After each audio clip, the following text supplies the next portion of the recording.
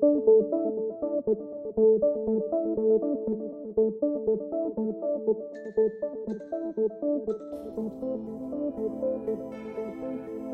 and welcome to the Hacked Off podcast. In today's episode, I wanted to talk a little bit about something that I brought up in the last episode, but didn't dwell on it. It was quite a strong statement that I made.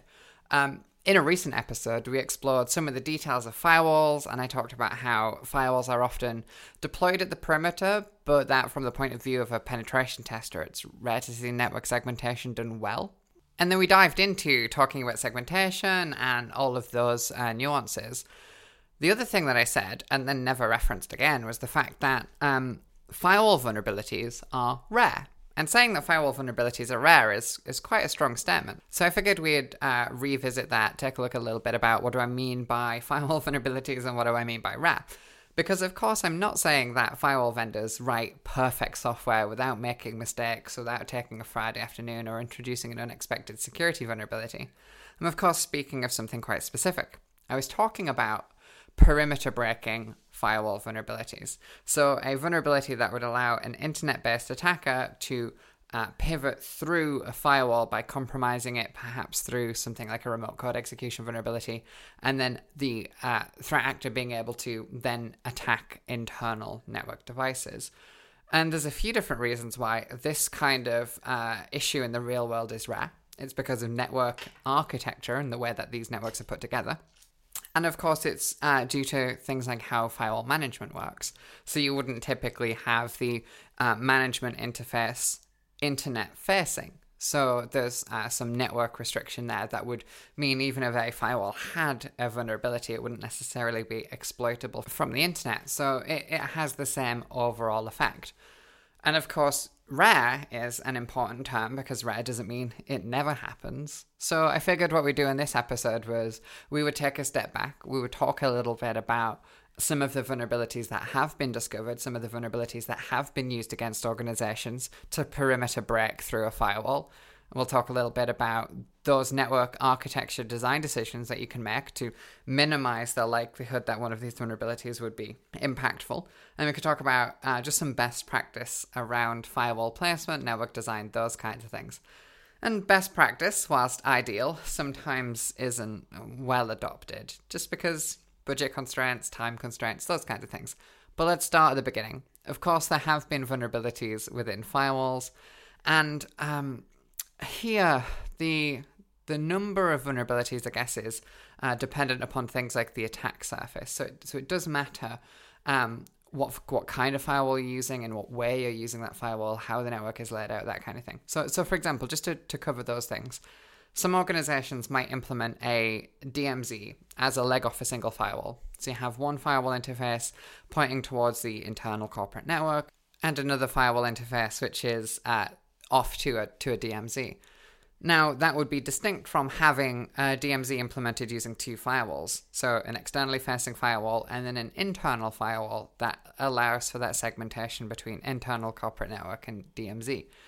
The two firewall model here, of course, having less risk because it would be a separate device to compromise, presuming it was a separate device and not just another instance of the same model. Sometimes this idea can lead people to talking about things like having two firewalls or having back-to-back firewalls of different versions or different vendors to mitigate the likelihood that a vulnerability in one would allow a perimeter break. The idea being that back-to-back firewalls, if a threat actor gets code execution on one device, they're unlikely to then have a code execution vulnerability on the second device. Not necessarily recommending back-to-back firewalls, but this is the kind of thing that we're talking about in this context where people are trying to reduce the risk of this single point of failure of whatever firewall device is compromised. But let's start at the beginning. Let's look at some example vulnerabilities and the lessons learned from those vulnerabilities, and then build up to what are the alternatives other than just putting back-to-back firewalls, and how can architecture play into this kind of thing. So we have seen vulnerabilities in firewalls before. A good go-to example would be something like benign CERN. So benign CERN, I guess let's take a step back from that, just in case you're not immediately familiar with the name benign CERN. This is a vulnerability that came from an exploit pack that was leaked by the shadow brokers. So the exploit pack originated with Equation Group. Equation Group are one of those APTs. If you're not familiar with them specifically, the Equation Group believed to be the Tailored Access Operations Group from within the United States National Security Agency. So a really, really capable threat actor, a really, really capable group from a exploitation point of view. Now, ironically, their exploitation pack was leaked. It was compromised in some way. And as part of that leak by the shadow brokers, this vulnerability benign certain was discovered. So they had a exploit for it, or I guess arguably you could say benign certain is the name of the exploit rather than the name of the vulnerability. Some people might prefer to refer to the vulnerability by its CVE ID, so it's CVE 2016-6415. That's cool, whatever. For simplicity's sake, I'm just going to call it benign certain, because it's a kind of cool name for an exploit. So the benign certain vulnerability is a vulnerability within Cisco PICS. Now, this is an older vulnerability, having been released in 2016, but even then, when it was released, PICS were end of life, so it's an old product. But it's still a good example worth looking at, because at the time it was a previously unknown vulnerability. The exploit being leaked is what made this vulnerability public knowledge. What the vulnerability was, within Cisco PICS, there's a vulnerability within the IPsec VPN that allowed a threat actor to leak memory. So you could disclose memory content. Using that, you could disclose private keys for the VPN and then compromise the VPN. So a really powerful vulnerability, even though it's old, even though it's in an end-of-life product. A good example of effectively a worst-case scenario. It's like you have this perimeter device, like a firewall or a VPN or something like that. Or in this case, a PICS, which is a firewall that has a VPN enabled. And you can compromise it, allowing a threat actor to gain internal network access. It's a cool vulnerability. For the sake of completeness, it wasn't the only vulnerability within that pack. There was a couple of others for Cisco. So things like Epic Banana and Extra Bacon came out of the same pack. Again, vulnerabilities with cool names. And Cisco weren't the only organization impacted by that. There was vulnerabilities for Cisco, but also Juniper, WatchGuard, and others. So this kind of vulnerability is the kind of thing that I'm talking about when I say firewall vulnerabilities are at. It isn't the case that, firewalls are just perfect software. But this kind of vulnerability where an internet-based threat actor can compromise the firewall and then can gain internal network access. And whilst it's rare, how do we deal with this kind of thing as an organization? Now, I mentioned some people might recommend back-to-back firewalling, that kind of thing, to prevent this type of exploitation. But what else can we do other than just putting firewalls back-to-back or doubling our security budget because we need to buy 2 of every security device? Well, let's break it down to fundamentals first, right? One of the things that we often see, especially when it comes to things like firewall configuration reviews, is organizations missing out, forgetting, or messing up the fundamentals, the basics, if you prefer. So we'll do firewall configuration reviews, and we often get customers who will engage with Sakama to take a look at their access control list, the way that they've got things set up, to make sure that they've not accidentally introduced a firewall rule that causes more risk than they expect it to. They've not accidentally made a small number of changes over time to reduce the security that their firewall's allowing. They haven't got overly permissive rules like any's and that kind of thing. And very often when we look at those systems, we look at those configurations, either by looking at the config file or logging into the device itself, we find out that the device is just missing security updates.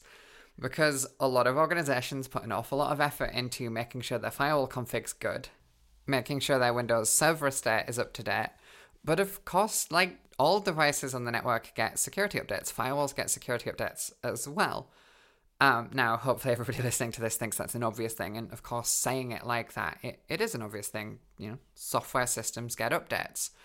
But how quickly can your organization identify that a new version of the firewall software is available and then get a patch installed? Can you test that patch before you install it to make sure it's not going to cause any problems? Those kinds of things. Very often, organizations have a method of scanning their Windows Server estate, so using WSUS or something like that to see which devices are patched, which devices have patches pending, but don't necessarily consider all of their devices and firewalls could be one. So we might be looking at a firewall configuration to see if some silly mistake has been made with access control lists, and actually the thing's just out of date. So that's patching, and it shouldn't surprise people that vulnerabilities exist. And when I say firewall vulnerabilities are rare, I mean internet-born remote code execution vulnerabilities, that kind of thing that allow for a perimeter break. And there are other vulnerabilities, but not every vulnerability is born equally.